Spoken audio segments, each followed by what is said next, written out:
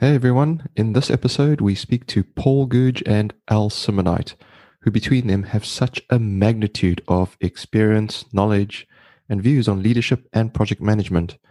We're sure that you're going to love this, but if you want a bit of a background and perhaps a bit more context, check out episode 13 and 21 when we spoke with Al and Paul in season 1. Enjoy the banter and the insight. Here we go.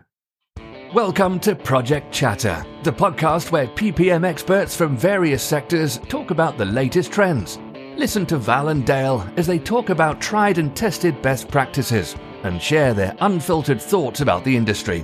Whether you're here to learn how to progress your career, improve your project control skills, or just want to hear an Aussie and South African rant about projects, then you've come to the right place. Welcome to the Project Chatter podcast with your hosts, Dale Fung and Val Matthews. This podcast is brought to you by Plan Academy. Plan Academy is the world's leading learning site for anyone working in construction project management or project controls. At Plan Academy, you learn construction planning and scheduling theory, how to master scheduling software like Primavera P6, and even advanced construction scheduling techniques. Plan Academy's courses are 100% online and at your own pace. You can learn at the office, at site, from home, anywhere. Check out planacademy.com today for free sample lessons and tons of free video. Hey everyone, this episode is brought to you by JustDo.com. JustDo is a great business and project management tool we've been using here at Project Chatter. I agree, Val. I like to keep things simple, and JustDo is perfect for that. But I do know it's got a lot of powerful functionality as well. And one of my favorites is the task-specific chat. Absolutely. And for all you slackers, don't wait for Monday. Check out JustDo.com. Now on with the pod. Hello, project people. Welcome to the Project Chatter podcast. I'm Val Matthews, and as always, I'm joined by my co-host, Dale Fung. Hi, folks. Hey, Val. Really excited for this episode.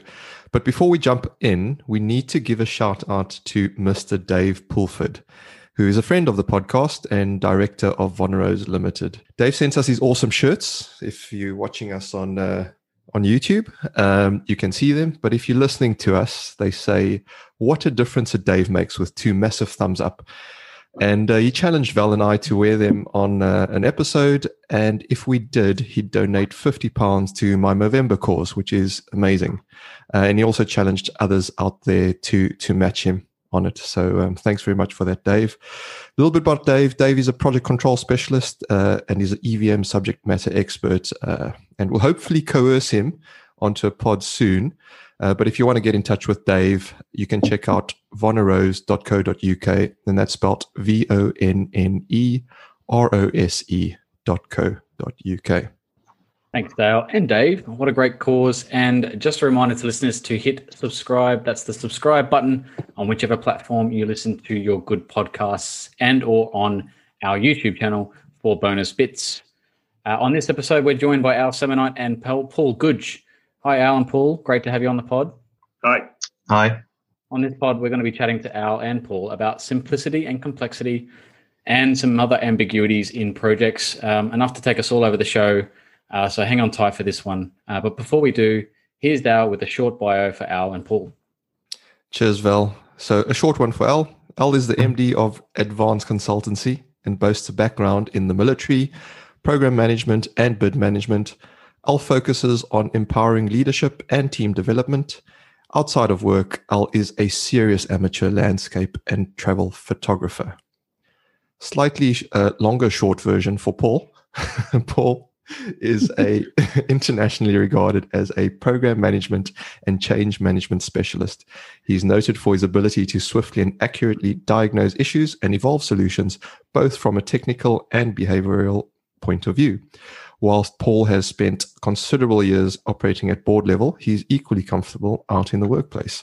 Possessing a combination of technical professionalism and a high degree of empathy, he's able to work intimately with individuals within a team and the team as a whole in enabling transformation. In all of his senior roles, he successfully implemented capability improvement plans that received significant praise both internally and with the customer base. Over his career, he held a variety of roles, both in line leadership and a number of functional responsibilities, providing him with insights across the whole of the enterprise. He has chaired or sat on a wide variety of internal and external committees and steering groups, An ex-board member of the Association of Project Management, he has continued to work very closely with the organization and was in the first cohort to achieve Chartered Project Professional status. He achieved his MBA from Cranfield University in 1994. Paul retired from full-time employment in 2012 and enjoys a wide range of interests. His portfolio encompasses consultancy work to various companies, the P3M profession, executive coaching, and extensive work with various charities operating locally, nationally, and internationally. He's an avid long-distance walker, worldwide traveler, and greatly enjoys music, reading, sport, fine food, and wine in his spare time. He has recently commenced studying for a PhD. He lives in Wiltshire in the UK. Wow, I'm parched after that. I don't know about everyone else, but that's an amazing bio. Cheers. And it's well worth reading out. There was a bit of banter before, which was great. Paul and I'll obviously know each other as well as good friends. And the length of bio was quite topical just before we started. But I want to welcome both of you gents on back from season 1. It's great to have you back. We had a great time speaking to you individually. And, we thought let's have a combination and talk about something very ambiguous, right? Complexity and simplicity. Now, what does that actually mean? I mean, Val also mentioned a whole bunch of other aspects going into the different types of dilemmas you get. But I feel like this could go anywhere. But I'll start with Al. Simply because Paul got more airtime with his bio there in the beginning. But not only that, Al, you mentioned that, you've been speaking about complexity and simplicity in your breakfast club that you have. I wonder if you could kind of lead us into some of the thoughts and topics you've been talking about. Yeah, so, and thanks for that. And always good to listen to Paul's extended bio. Reminder of all the things that he's interested in. You're absolutely right. We always enjoy a bit of banter. So yeah, complexity and simplicity. This is very much in the complex major project space. So we've been discussing this recently, and complexity is inherent in the environment that we seem to be operating in. And if the last year is anything to go by, it's only getting worse or more, depending on your definition. Yet at the same time, one of the real aims of good project management, in my view anyway, is to try and simplify as much as possible. So this dilemma comes from this juxtaposition, and Paul will enjoy that word, I'm sure, of those two elements together, and how does that play out in the day-to-day lives of those involved in delivering projects. So the environment itself drives complexity, yet at the same time, we're trying to simplify the process as much as possible so that we know on an individual level, on a day-by-day basis, what we've actually got to do to get this thing done. So there's no answer to that, I don't think, and I guess that's the point of having the discussion. But there'll be lots of different perspectives on what that actually means and how does that play out to individuals at different levels and in different roles and different parts of a major complex project. And I think one of the fascinating behavioural aspects behind this, Al, is that I think people now get seduced by the idea of complexity. It's almost as if there has to be a badge of honour that, no, my project is complex, well, so is mine. In fact, mine's more than yours. And I agree with that, absolutely. Yeah, and so I've been reviewing something recently, and all the bid documentation talked about it being a complex project. But quite frankly, when you looked into it, you said, well, what actually characterises this as being complex? And the answer was it wasn't particularly, and it isn't, and it shouldn't be. So I guess part of the danger there is that if we're not careful, we try to convince ourselves it's complex, and we therefore start to apply managerial solutions and behavioural characteristics, which are not the most appropriate to that particular situation. So I think that talks to your simplicity point, where we're moving away from what could be a relatively simple approach, and we're dressing up into something more, over-engineering it, second-guessing ourselves. So I think that's one, and many organisations will have their own sort of matrices on how complex is this, and they're kind of mostly similar, the ones that I've seen. They've all got sort of slightly different flavours to them. But I'm not aware, I don't know if anybody else on this call is aware of, apart from there's an organisation down in Val's neck of the woods, the International Centre for Complex Project Management.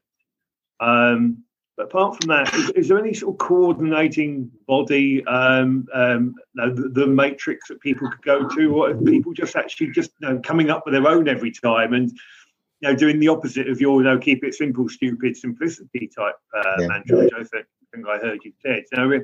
We're complicating a situation, and we don't understand the difference between complicated and complex sometimes. I'm glad you said that, because I was going to mention that if you didn't. Yeah, so this is the old mystery wrapped up in enigma type thing, isn't it? It's just like I think that is part of the problem. There's probably 2 or 3 elements to that. But I mean, does that chime with you? Yeah, it does. And I think the complex versus complicated debate is an interesting one, because a lot of people confuse the two, and I don't think there is a standard definition of the two and what the difference is. And I think, as you said, that's part of the problem. Every organisation, every kind of environment, every sector has a slightly different way of interpreting that. But I think, certainly in the sectors that I'm in at the moment and that we're operating in as a business, so mainly infrastructure, transport, and those kind of related sectors, the complexity comes from the environment, from the stakeholders, from the requirement setting environment, not necessarily from the delivery of the project. So the building of an asset, a bridge, a building or whatever, yes, it's complicated, it's technically complicated, but it's, and probably don't shout at me from the audience on this one, it's not difficult, it's straightforward. You build foundations, you build a structure, you fit it out, you commission it, you deliver it to the owner. I'm not denying there are huge challenges in doing that, but actually the process is itself relatively straightforward. The complexity comes from the funders, the stakeholders, the community, government, from politics, all those other things. And I think that is, if we can separate those two out a bit, I think it makes the environment slightly easier to understand. Does that chime with you, Paul? Yeah, I agree. Sorry, just to jump in there, I did find a reasonably useful paragraph around this, which is basically what you're saying. It says, when we say something is complex, we usually mean it's not straightforward, which is what you're saying. And then it says, when we say it's complicated, we typically mean it's not working like we'd like it to. Yeah. Does that kind of... Yeah. Is that from chapter 2 of your memoirs, which you're still writing about? Actually, it's in one of Paul Goodge's books. I can't release the title just yet, but that's because he's not written it. So that's a great quote there. I think what we're touching on, a couple of things here for me, is one that again back to what Al was saying. I mean, to me, there's a continuum here, and sometimes we think it's discontinuous, and I don't think it is so much. There's degrees of complexity, but no, we've still got those basic techniques that we should all be very familiar with, and we ignore those at our peril. Now, if we move away from those, then regardless of debate about just how complex it really is, the thing's going to fall over, because we still need to get those basics of integrated master scheduling, risk management, whether earned value management or proxy we're using. So, but there is something for me very much about what Al said there about the dynamic interfaces, significant political, external interfaces, communications, and the more you've got of those, it's a geometric progression, isn't it? The number of interfaces you have and how that plays out, that stakeholder management. On the actual thing itself, whatever thing we're talking about, I think another dimension is around the sort of technology characterizes complexity in project delivery, is when the technology solution is a generation or more beyond that which you currently understand. So you can only define by outcome rather than by effect, rather than how you actually get there by the solution. And so there's this ability to actually almost sort of go on trust that I don't know how I'm going to get there. I don't quite know what the next generation is going to give me, but I have trust in my processes and the ability, and I can do some historical analysis, etc., but there's going to be an element of trust that I can get there. And that's what makes it uncertain and what makes it complex, because the various factors that play into how is that going to play out with those stakeholders and everything else. That's where I think complexity gets very interesting. Yeah. Can I just come back on that a second? I apologize, Dale and Val. We'll probably feel like we're going to cut you out of this one. I mean, I think you touched on a really interesting point there, Paul, which is this alignment or misalignment of complexity and uncertainty. And I think they again get conflated perhaps in some people's minds, but I think there is a difference between the two, isn't there?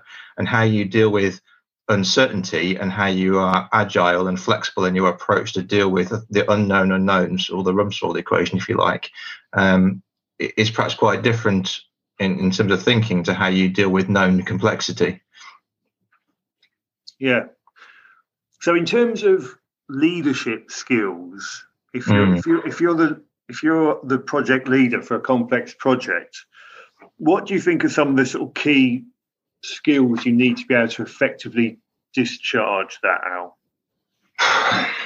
Well, you've hit my favourite topic, as Val and Dale know. For me, leadership is about creating the environment and recognising the right environment for the where you are in a project or a program. So leadership is about enabling those around you, those that work for you, those that work with you. So if you're working in a complex and uncertain environment, then it's about creating the environment where there's that, and I'll use the phrase, psychological safety to explore new ideas. And your point about technology, what is the next generation beyond where we are now that we could use to deploy in this project to create this asset or to generate this outcome that's going to improve the journey and the outcome. That requires that explorative culture in the organization, and that has to come from leadership. So there's got to be a willingness to try and fail, but bound that in a way that it's not going to fail the project. I could probably go on, but that's probably a starting point. I think it's a fundamental building block. I agree completely. It's about being bold, holding the teams accountable, but having faith in their ability to do that, fail fast, learn. It's about putting the bound around that. I agree. So, I mean, holding accountability, absolutely, but also being accountable for that through yourself. And one of my favourite leadership phrases is, all of the blame, none of the credit. I think that encapsulates for me what good leadership should be like, which is, if your team do good work, you let them take the credit for that. But by giving them the empowerment and delegation to make mistakes, when they make mistakes, you're also equally accountable upwards. In the podcast that I had the pleasure of doing some months ago now, some moons back with Val and Dale, if my memory serves, one of the things I was whittering on about was about sort of adaptive leadership styles. And an enlightened project leader will understand that it's the guys closest to the coalface, to what's going on, that will have the answers, really. And your job is to kind of really set the framework for them, ask the right questions and help them get there. And I think that just gets writ large in a complex project management situation. Although part of the wrap around that is that it's even more important, but even more difficult to be able to set a vision of where you're going. Yes. Because what's the acronym that I think the Americans tend to use? VUCA. Volatile, uncertain, complex, and ambiguous. Is that the one? VUCA. Yep. Oh, yeah.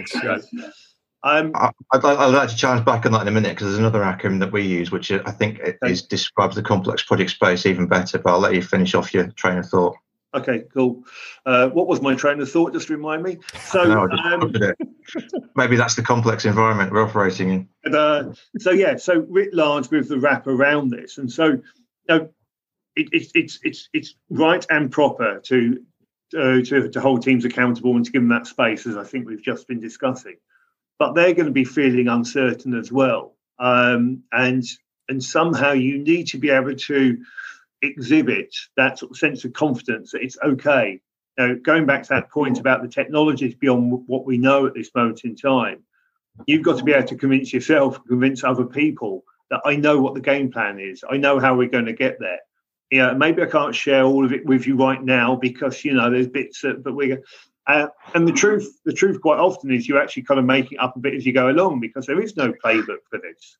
But you somehow got to convince, I'll say, yourself and others that it's okay. It's a 10-chapter book. I've given you the first 2 chapters. I'm giving you chapter 3 next week. And it's all going to be okay. Now, you're desperately trying to work out what chapter 3 is yourself and whether there really are 10 chapters. But, that's part of your role. That's part of what I think you have to do. Some people are very comfortable in that space and some people aren't. So anyway, you wanted to challenge me on whether... No. Develop the thought, really. I think I totally agree with that sort of 10-chapter, right the third chapter kind of point. And I think, as you say, but there's also nothing wrong with admitting an element of vulnerability. And I think the other key aspect of leadership is a willingness to accept some vulnerability and recognise that you're not there as a leader to do everything and know everything and understand everything. It's about catalysing the team around you to do all those things with you and for you and on your behalf. But I think the other acronym that we use that kind of builds on VUCA is CATUR, C-A-T-U-R, and that's complexity, ambiguity, tension, uncertainty, and risk. Okay. I think, and it's kind of, and my colleague Alexander will hopefully give me a thumbs up for sort of using that because it's something that he's been developing within our work we do. And I think those 5, kind of build on VUCA a bit, but actually if you put them in the complex project space, they're sort of really, so the tension bit, I think, is the difference. And it's recognizing that in these environments, there is going to be tension. There's going to be tension between the external stakeholders, the funders, the requirement setters, the deliverers, across all tiers of delivery. And you're never going to remove that tension because it's inherent in the environment. So the simplification comes from recognizing then and managing and dealing with that tension in a productive and positive way rather than a negative way. Does that make sense? I think so. And as you explain it to me, the words going through my head are words like humility and openness. So, it's being humble enough to say, hey, be honest, you're the senior stakeholder and, I'm not sure if there are 10 chapters. I'm not really 100% sure what chapter 3 is, but, I've got a pretty good idea. But, we are open to ideas here. We are actually open to your suggestions. So I think that's important. If I understand it rightly, that's important because that's where you move from destructive tension to creative tension, which is what we aspire to. And tension is important. You need an element of tension to generate that creativity, don't you? If you don't, if you get this, and this is where we talk about diversity and diversity of thought rather than sort of the standard, view of diversity. If you don't bring diverse ways of thinking and behaving into a team, albeit they've got to be aligned, you don't get that energy and that dynamic and that innovation that you're looking for to generate the solution that's going to give you this outcome better, faster, cheaper, or even just to get it done in the first place. So my suspicion is people listening to this, I'd like to think that more than Dale and Val will ever listen to this. There'll be some people out there in complex project land who are going through this, going, well, it all sounds great in theory, guys, but hang on a minute. What's it like for me in the minute, in the hour? And if I go back to some of my experience, it's the loneliness of command, and it can feel very lonely. So I think there's some interesting sort of human behavioural dynamics which inevitably kick in. It's the old saying about failure is an orphan and success has many parents. And when you've got a complex, and it's not immediately obvious to anyone how you're going to get there, there will be a lot of people that will want to distance themselves from it until they can see that success really is coming and is around the corner. They wouldn't want to be associated with it beforehand unless they had to.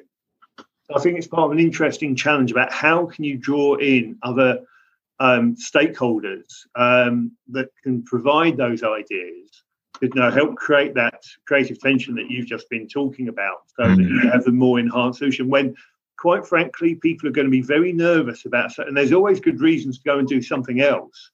So you've got, there'll be people out there at this moment in time that are desperate for some genuine proper help as opposed to the help that's normally applied in the drive-by shooting scenario.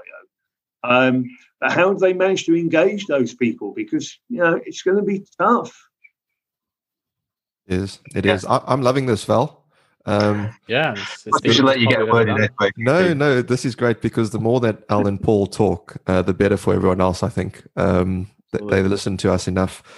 But I just wanted to comment before handing to Val to, I guess, shoot the next question, or even if you want to change direction.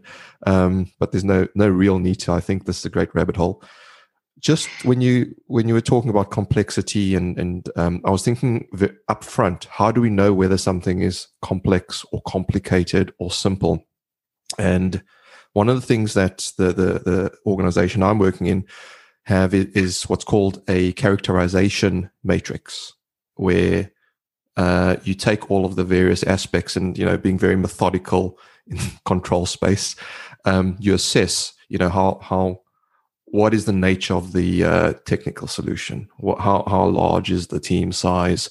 What is the commercial setup, et cetera, and based on those types of marks, strategic importance, the works, you come out with whether it's a simple project all the way through to a highly complex one.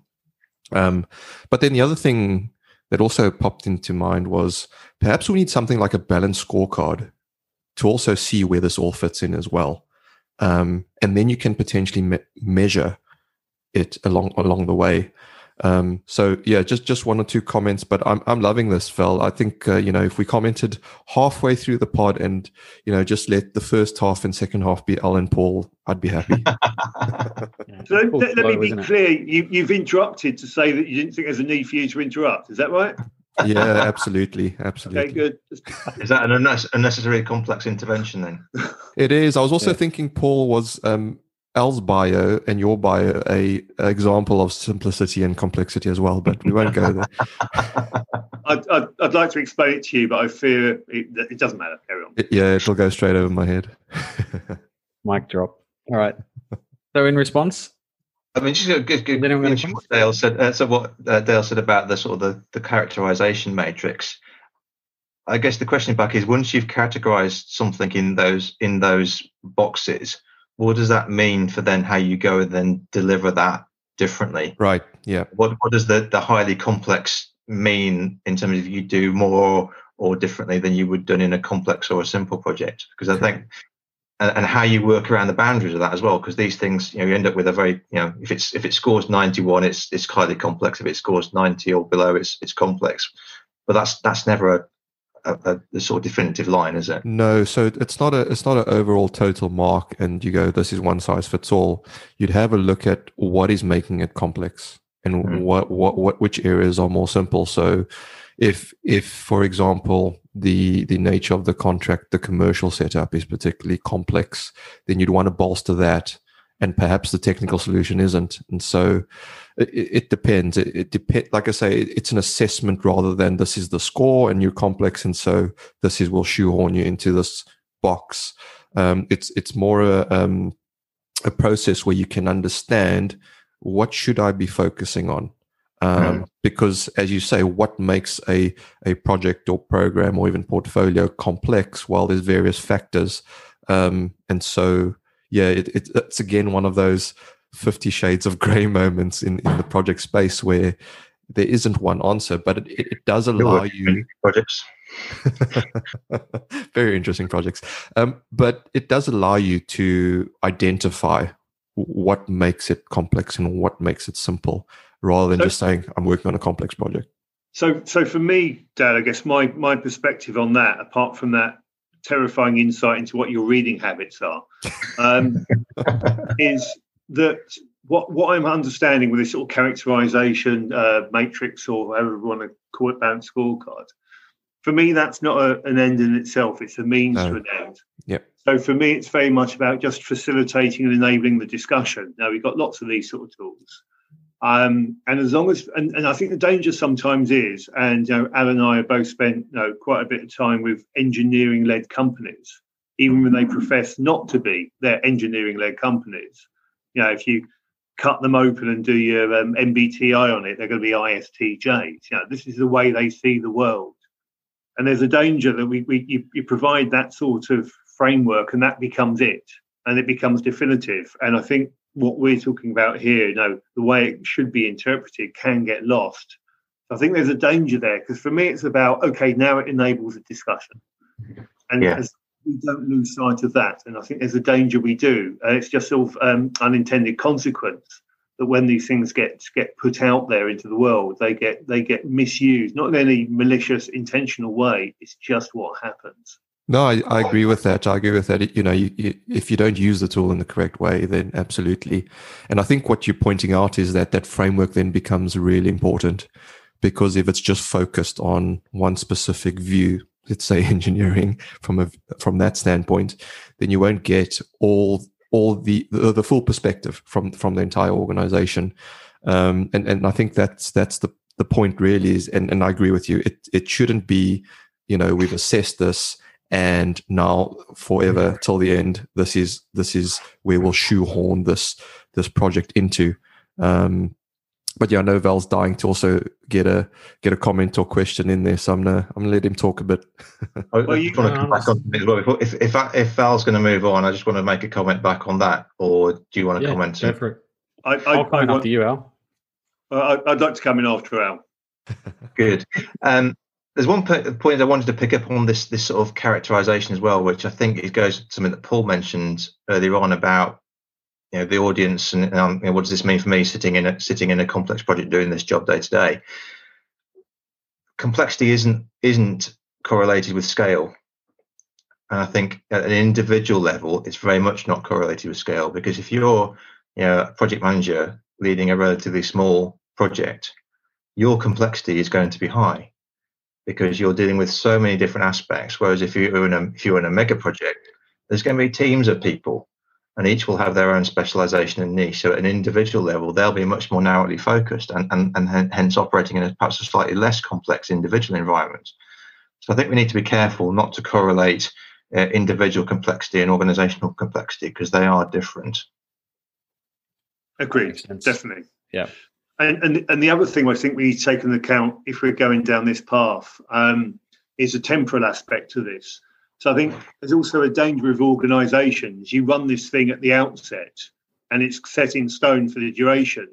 And the point is you should revisit this. There's going to be activities that the organisation will be doing to try and de-risk, to decomplexify, to simplify various aspects of it. And I think that sometimes gets lost. It's like the old business case that gets drawn up for a major project with its MDAO, its master database of assumptions and so on. That doesn't business case doesn't get revisited. These things get used once, and they set the course for the remainder when they should be being revisited. So I'm not against it in principle. I just think in practice there's a few pitfalls that it seems over the years in different ways we haven't necessarily learned from.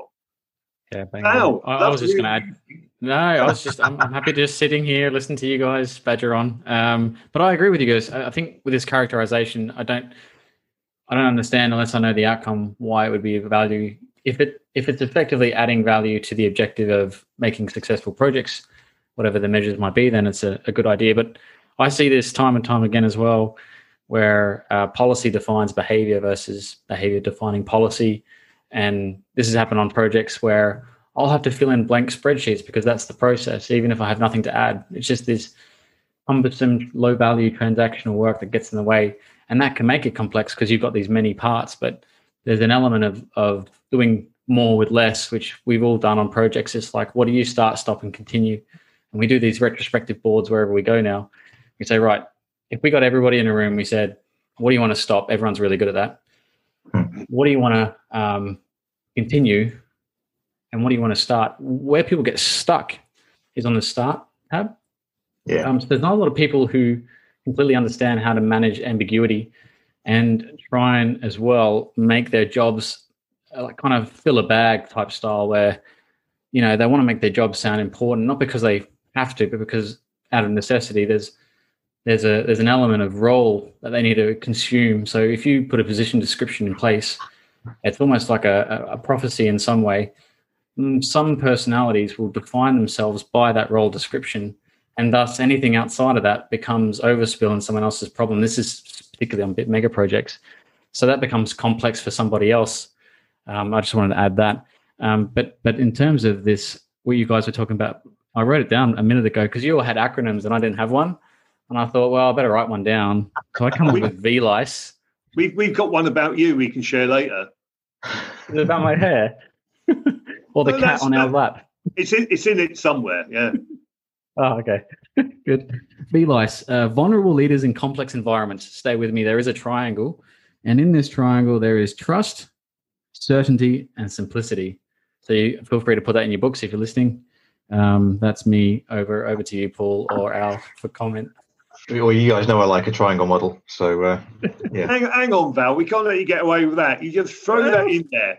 This is how Australians have helped the world wars, isn't it? They just walk into a room, take the pin out of the grenade, and walk out whistling, saying, "Yeah, I'm going to put another shrimp on the Barbie." That was fine. I mean, what? This came from you guys. I was purely playing it back, and as you guys spoke, I wrote it down. Vulnerable leaders, yeah, that's a really important thing in complex environments, absolutely.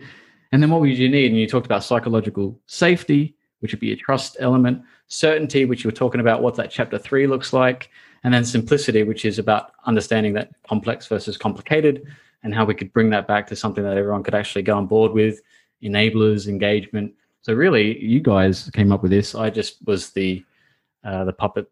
Write it down. Whatever you want to call me. Yeah. How's that? Is that better? Yeah, joint copyright. We're good with that. I think there's a human nature aspect to this, which we kind of touched on already, which is how do people develop and progress and make careers in this space?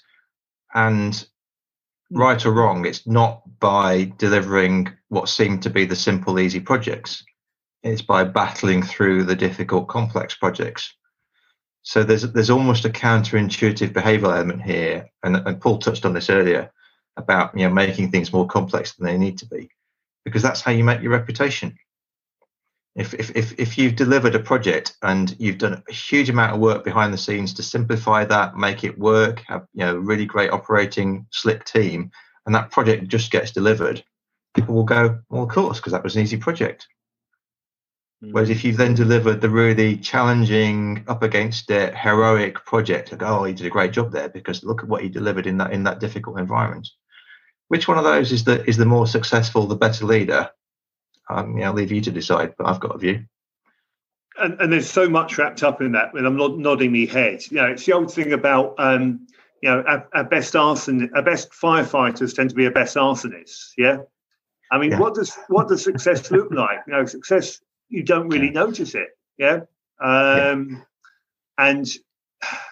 all too often I'm hearing what you're saying, absolutely, and it's fascinating. So the people that most naturally gravitate towards this and are good at it, and the two aren't necessarily the same.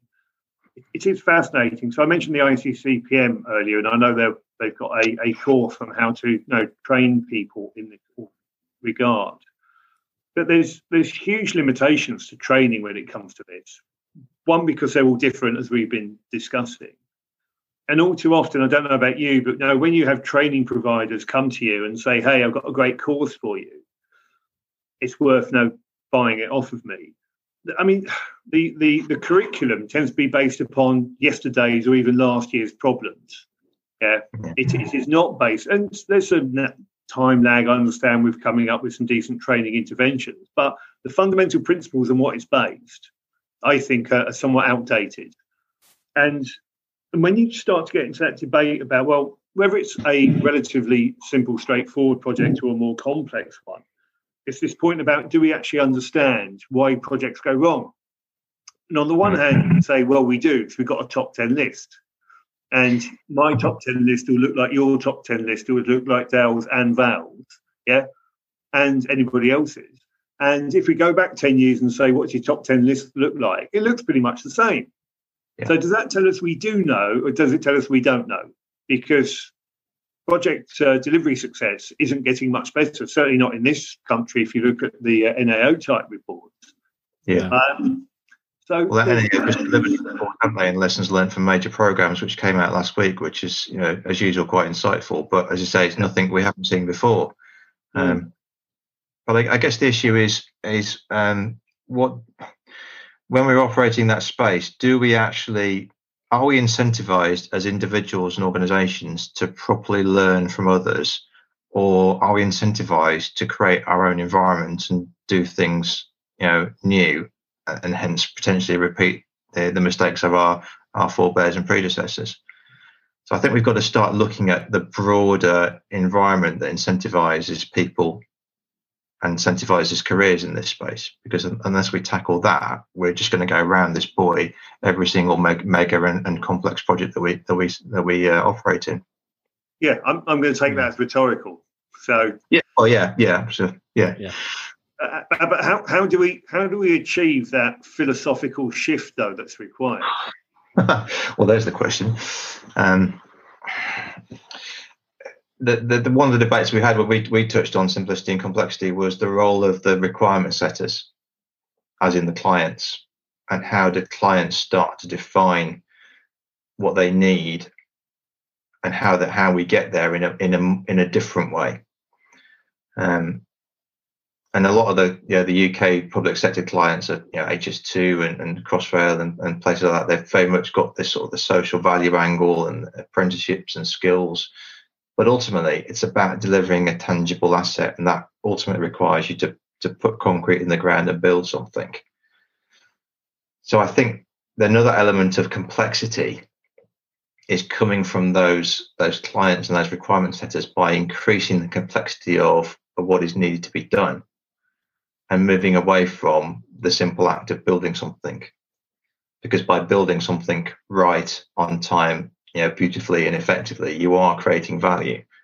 Do we need to over egg that debate? I don't know, and maybe that's a controversial view to say we don't necessarily we put too much emphasis on skills and diversity and community, when actually all we need to do is build the asset right and well. I may have misunderstood, Al, because what I heard in your previous was about the way we go about reward systems within organisations. Yeah, maybe I've mixed 2 points up there, but I think it's a bit of both, yeah. Yeah, it's how do we recognise and reward people who are very good at plagiarising, about taking stuff, repurposing it. Because we hear the language, it's a great subject for the C-suite in the boardroom. And yet when it comes down to it, organisational heroes tend to be the guys that have done the Red Adair bit, have done the firefighting, which one did I mean, act. So there's some sort of disconnect which is preventing us from going to that place, which we seem to recognise.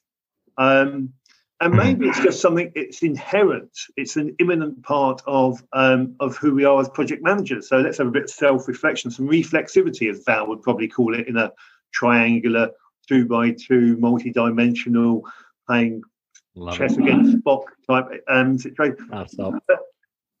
As project managers, do we accept intellectually and emotionally that our job is really about being boringly predictable? I think we should, but I don't think we do.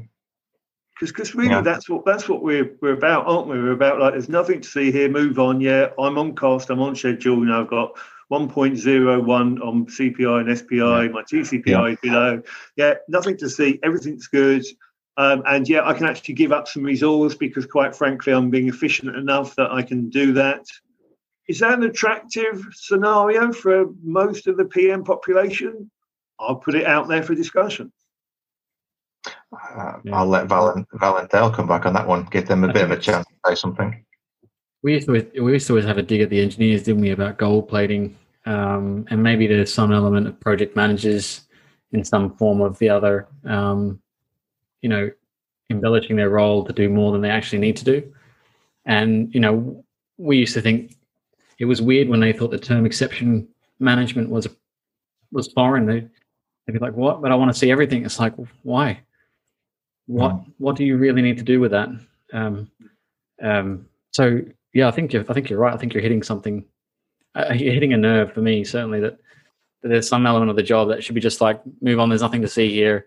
By the way, if everything's on track, if we're on budget, on cost, on time, on quality, then let's not have a meeting to discuss me doing well. Let's continue on. Certainly. we are a superstructure of unusual norms that, whether it's cultural or not, we seem to do them almost automatically.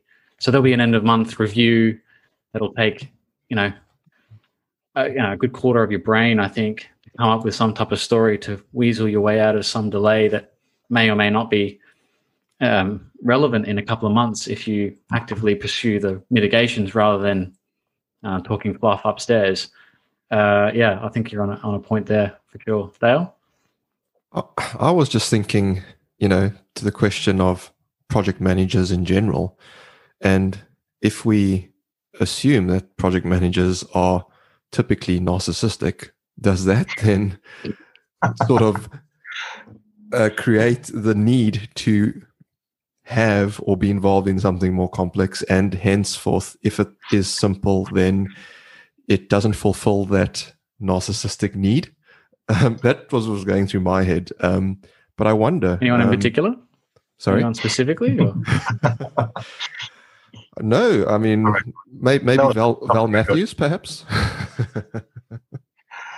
I think you've hit something there, though, and it goes back to this heroic culture. And I'm equally guilty of this. I love to be energized and enthused to deal with difficult problems. And if, I have a phrase, if I come to work, I've got 10 things to do, I'll do 12. If I come to work and I've got one thing to do, I probably won't do it.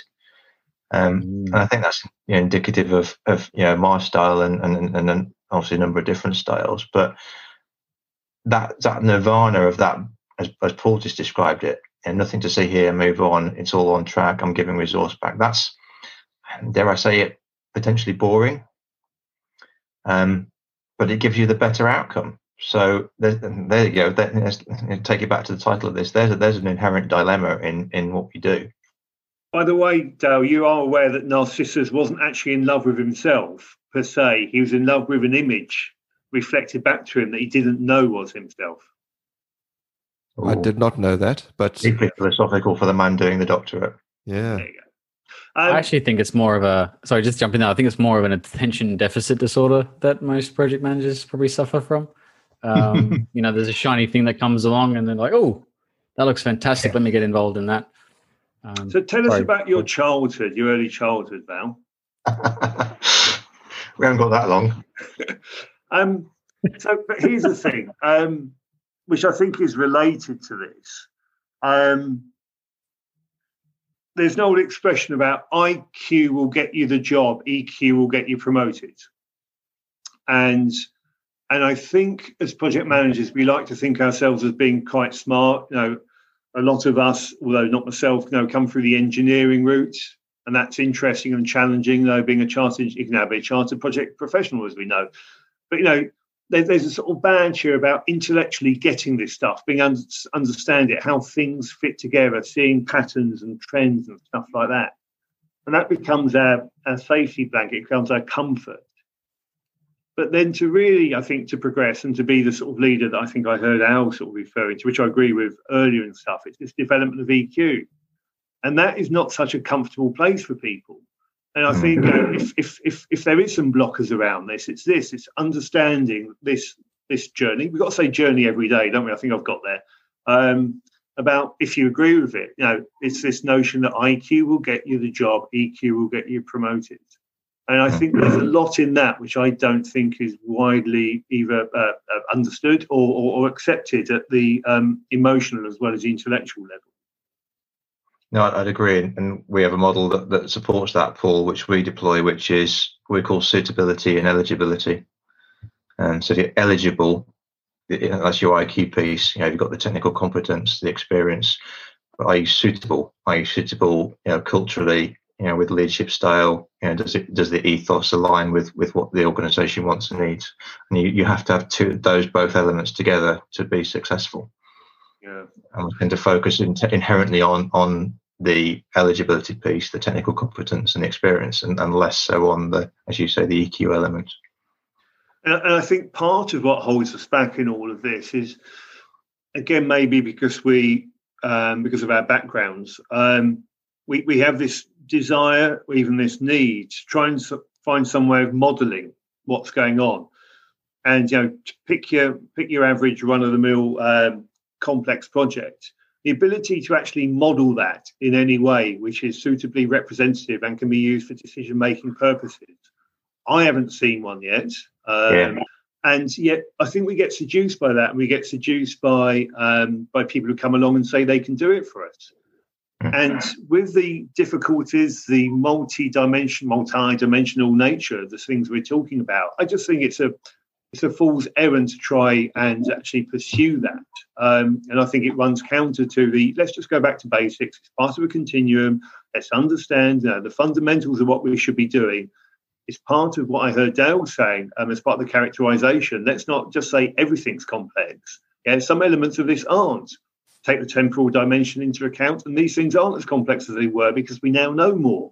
And so I get worried that we try and model it. Whereas, of course, what's the best bit of software we have on every project?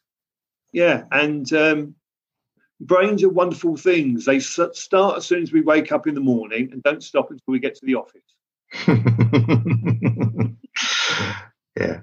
I mean, you're in danger of opening up the whole discussion for me around digitalization and the AI debate we had back in the summer, which is a whole other topic I won't dwell into. But the danger of trying to model and hence digitally recreate all of that, I think, is for those who are the digitalization gurus, is one of the danger points for me.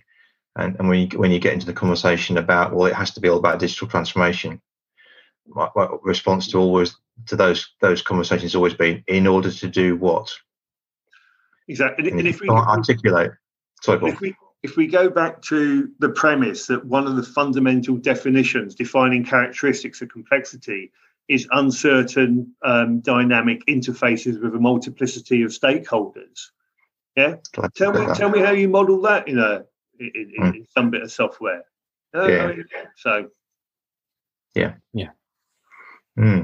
Yeah. Well, let's just have to hold off until machines can code machines. So when machines model machines, then the machines can figure that out. Because I don't think we can. Favorite topic as well, I know. Yeah. There is this thought that behaviors and emotion are just chemical reactions, and as soon as computers can start figuring out chemical reactions that people are going through, they can start preempting, behaviors. But I think we're a long way off there, and that's potentially, sci-fi movie space. Preempt probably not, but influence definitely. But I think there's the lack of emphasis on culture. I mean, we haven't talked about culture directly yet, but that's another interesting facet around projects, particularly mega projects, where there just isn't any. It seems like there is no priority around culture. I could ask you. So if you look at your waiting list, Dale, and in that characterization sheet, where does it say culture, or does it, or doesn't it? Well, this is the thing. It's so that framework is whatever you want to put in terms of characterizing. So if culture is something you want to characterize, then you absolutely put that in. That is a theme. If culture is not a big deal, then you don't put it in. So if you're in Australia in the outback and there's no one really visits there, is culture a big thing? Probably not. Everyone's the same culture, maybe. I don't know. You need a barbecue. That's all you need. Perhaps. But if you're in London with a melting pot of cultures, you absolutely want to have that in there. You want to understand, am I dealing with perhaps overseas suppliers, subcontractors, language barriers, as you say, customs, the works, time zones, all those things potentially play into it. But I was also thinking, if I'm working on a project and I'm not explicitly told, and I shouldn't be explicitly told, but what are the telltale signs that I'm in a complex project environment or project itself versus something that's just complicated? What do I look out for? Before we get into that, I don't know if the bottom left of my screen, when I look at you, Dale, where it says critical, it's a comment upon your interviewing style or your battery level. Yeah, it's the snack level. That's critical. So snack levels. You don't have to worry about your battery level. It's got critical. No, you okay? No, I'm good. Okay. Do you want to go that one first, Paul? Or I wasn't listening to a word he said. What's he on about? Go ahead, Al. So for me, it's because I was paying some attention.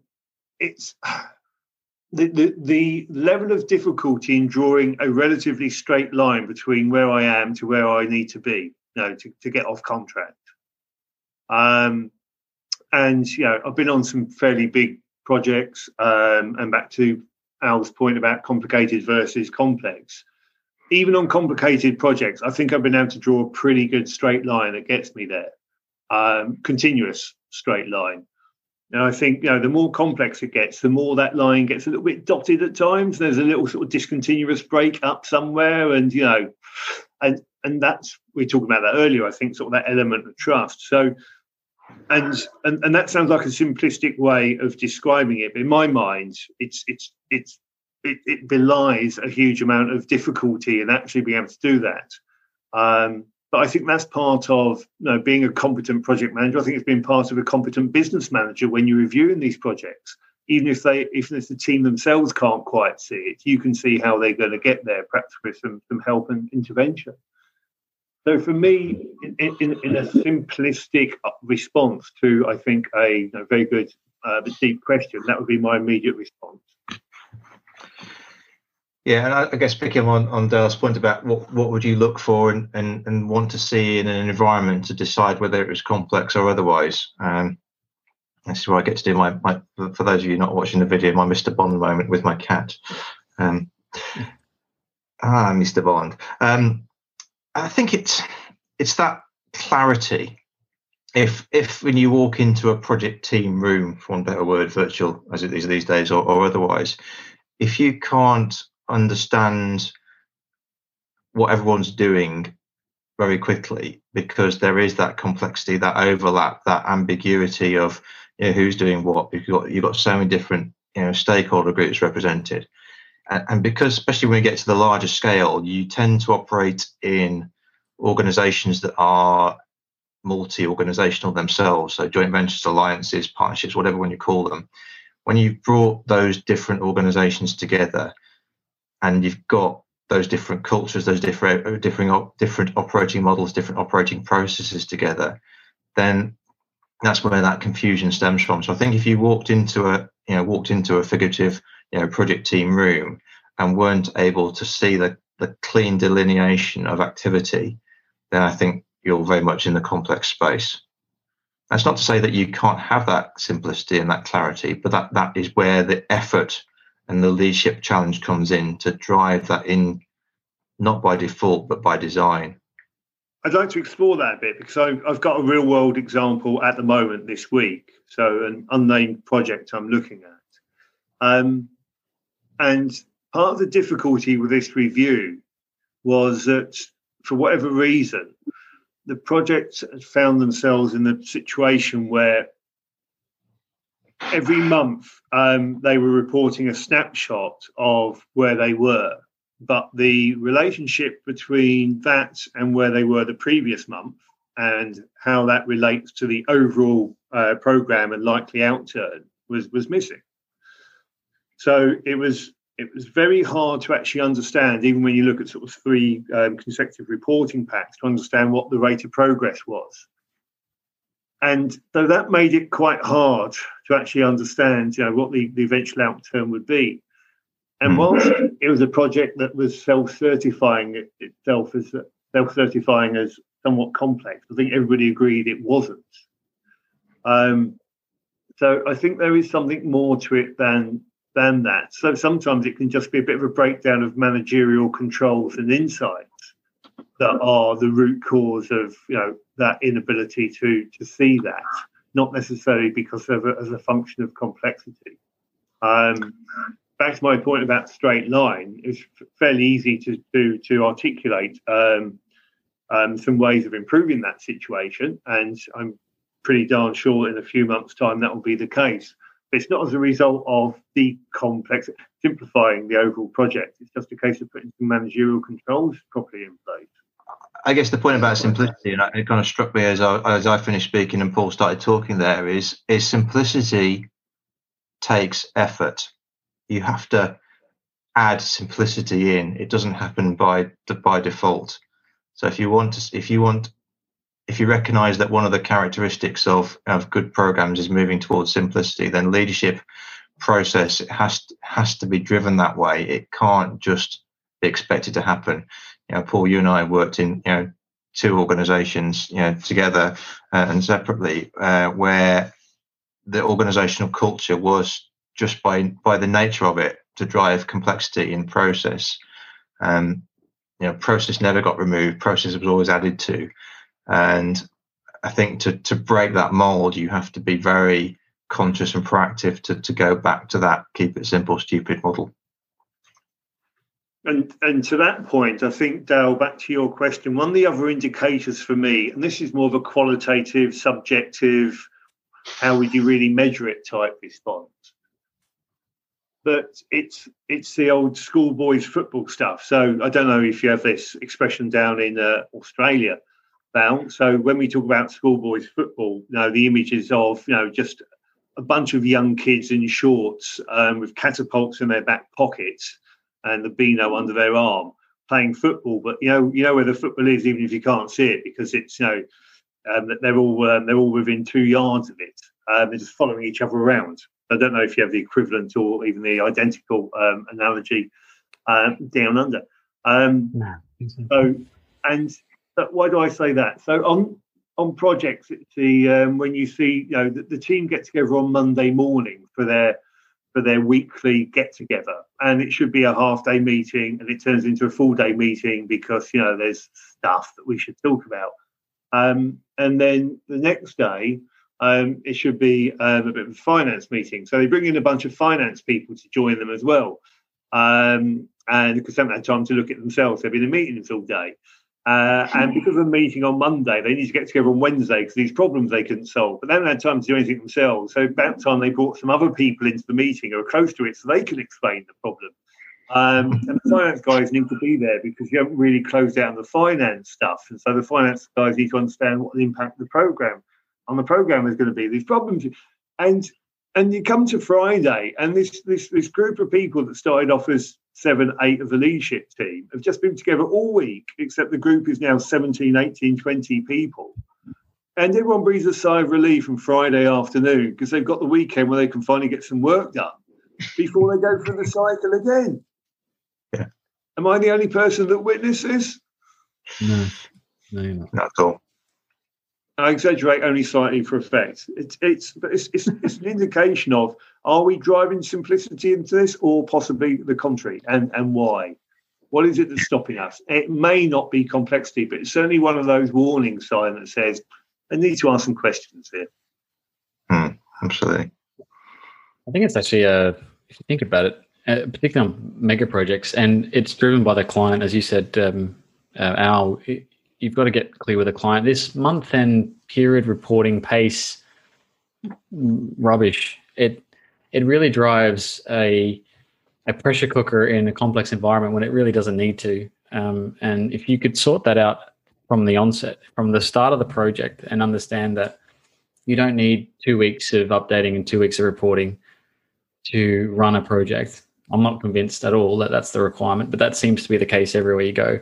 And lucky for you, Dale, you get an extra period in your calendar because they have 13 periods at Transport for London. So good for you. But so it's really strange that you would run this pressure cooker only to be disappointed each month and then be given a whole bunch of actions, like you said, Paul, and then a whole bunch of people, scurry away into a room to talk about it, only to have to do the work on the weekend and still come back with a problem the next month. I think that's also a dilemma. And again, it's policy and process defining behavior rather than the other way around. I'm not sure what the answer is, because obviously you've got to go back to client and be on board a part of that journey, as we talked about. But what's your views on that? I think there is something about that continuum we talked about. And, again, it's one of those sort of behavioural things that we perhaps like to be in a bit of denial about. That we like to think, project manager, unique undertaking, etc. Every day is exciting and new. There is a lot of repetitive process stuff as project managers, task package managers, work package managers, that is part of everyday project. Not everything is new, and it shouldn't be anyway. There's a lot of recursive, repetitive stuff. And I'm just thinking, as you were talking there about if we're not careful with complex projects, we're being asked to report on stuff on a monthly drumbeat where it doesn't make any sense. Yeah, there's some aspects of it where, every couple of months at most, maybe, periodicity to be defined, but certainly not on a monthly basis. However, my suspicion is there's still some elements of that project which we need to make sure are being properly fed and watered and doing what they should do as the infrastructure, as a substructure to what the eventual outcome. Because if we don't get that stuff right, then all the rest of it is for the birds. So for me, I'm thinking there's probably some merit in some of it being subject to a more frequent drumbeat review, but let's not just put everything into the same box and expect to be able to give anything meaningful on some stuff where the cycle time is just beyond the usual reporting period. Does that make sense? It does, and I think if I build on that comes back to Paul's question earlier on about how do you break the cycle. How do you change some of these entrenched, cultural behavioural elements that drive that? And the words that come to mind on what Paul's just said is accountability, trust, and risk. If you can define the right risk appetite and profile, from the client downwards, and then you can have the right trust and accountability within the teams to do the right things at the right time at the right level, then you can start to strip away some of that repetitive reporting and duplication. But until you can define, where does that risk lie and who's the right person to be accountable for, and then to manage that risk and how you trust those people to do that without looking over their shoulder 24/7 and reporting that on a weekly or a monthly basis, then you're just going to perpetuate the cycle. And I know we've all worked in projects where when you actually break down the amount of time spent reporting on the monthly cycle, you end up reporting on the monthly cycle about day 2 of the monthly cycle, because it takes you the rest of the month to actually put the pack together, go through the 5 levels of review that you need to get it to the CEO or to the MD on the right day of the month. And that leaves you about half a day to actually do the work that you need to do that month. I think it's a good build, because some of that repetitive stuff does need to be, need to make sure it's doing what it should be doing, but the level of seniority of people that should be reviewing that. So let's just link the two. Yeah. Okay, cool. It's a great another triangle. ART. So art. There you go. It's a great one. I claim copyright on that one now. Yeah, that's yours. But it's a great one to kind of as we head towards the end of the pod, because I know we don't have an infinite amount of time, but we'd love to have you back again. But just to recap on all of it: complexity, complication, simplicity. That bio of Paul's, so much was said in this pod. Were there any final thoughts from yourself, Paul? Perhaps last time you ended up, you gave me some good advice on my looks. I wonder if you have any more for me this time. Well, there's no point giving advice if it doesn't get followed. No, not at all. But any final thoughts from you, Paul? I think this is one of Al's, quite rightly, one of his key points as well. So what is the secret to all this? It's a bit of good drama, a bit of good theatre. I've done it certainly more than once.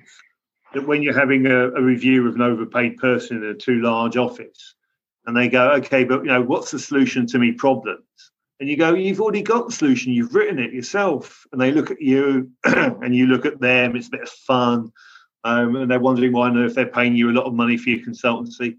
And you in a dramatic fashion with your chiffon scarf billowing in the aircon, you drop their own annual report on the desk in front of them and go, the answer's in your own annual report. And I don't have to have read it. I'll bet anybody that within the first few pages, the answer is written very clearly. It says, our greatest asset is our people. And this point about people, process, and tools, for me, the primacy of that's a triangle. Oh, there we go. The primacy is the people side. The greatest asset is our people. So if we're going to have a discussion about what you are doing as the leader of this organisation and helping you solve your own problems, let's just spend a few minutes reflecting upon how you're actually living that value. Yeah. No, great advice and good tips, and another great triangle. Al, did you want to follow up to that? Yeah, not much to add to that, as you'd expect, because we tend to agree on these things. I think the one point about leadership as well, and it goes back to the point that we made about vulnerability earlier on, and I think particularly reflecting on this year, to be effective, leaders also have to look after themselves. Yeah. I think there's a final point for me, and it's kind of not necessarily aligned to the sort of simplicity and complexity debate, but we can't expect others to do things we don't do ourselves in any shape or form, and particularly as leaders. So if we're expecting others to look after themselves, others to show some vulnerability, then we have to be able to do those ourselves and demonstrate them and be visible doing them. But I agree with Paul, it's all about people. No, fantastic. I agree with that too. Val? Oh, you left me to last. I don't have anything to add, obviously, because on most days we all agree. But it's just been great hearing both Al and Paul from their perspectives. And again, I think there was at least 3 or 4 triangles I'm going to have to write out after this. But I also agree it's about the people and empowering that trust and building a culture of responsibility.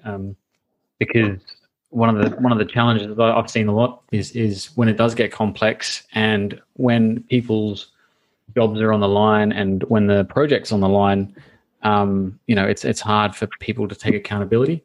And so the leader's the first person to do that. Take all the blame, as you said, and none of the credit. That's a really good point. And I'll just press that again. But it's a really good pod. And thanks for joining us again today, guys. Really appreciate it. It's been a pleasure. I appreciated all of your time, gentlemen. I love the banter. Yeah. I love how much we go into banter mode versus serious topical mode. And there's so much knowledge, insight that comes out of this. And as I said, we'd love to have you back perhaps in season 3, because you've done both season 1 and 2 now. Perhaps another panel debate we'll have you on, or even a webinar. We've got some ideas in the pipeline. But thank you for your time. So folks, that's all we have time for on this episode, but it doesn't have to stop here. Support our charities and access blogs at projectchatterpodcast.com. Don't forget to hit subscribe on our YouTube channel and your podcast player so you don't miss the next one. A big thanks to our guests, Paul Goodge and Al Simmonite. Also shout out to Dave Pulford for the amazing shirts, and thank you all for listening. Till next time, we say stay safe, be disruptive, and have fun doing it. From me and Val, it's bye for now. The views, thoughts, and opinions expressed in this podcast belong solely to the participating individuals and not necessarily to the individual's employer, organization, committee, or other group or individual. Additionally, any views or opinions are not intended to malign any religion, ethnic group, club, organization, company, or individual.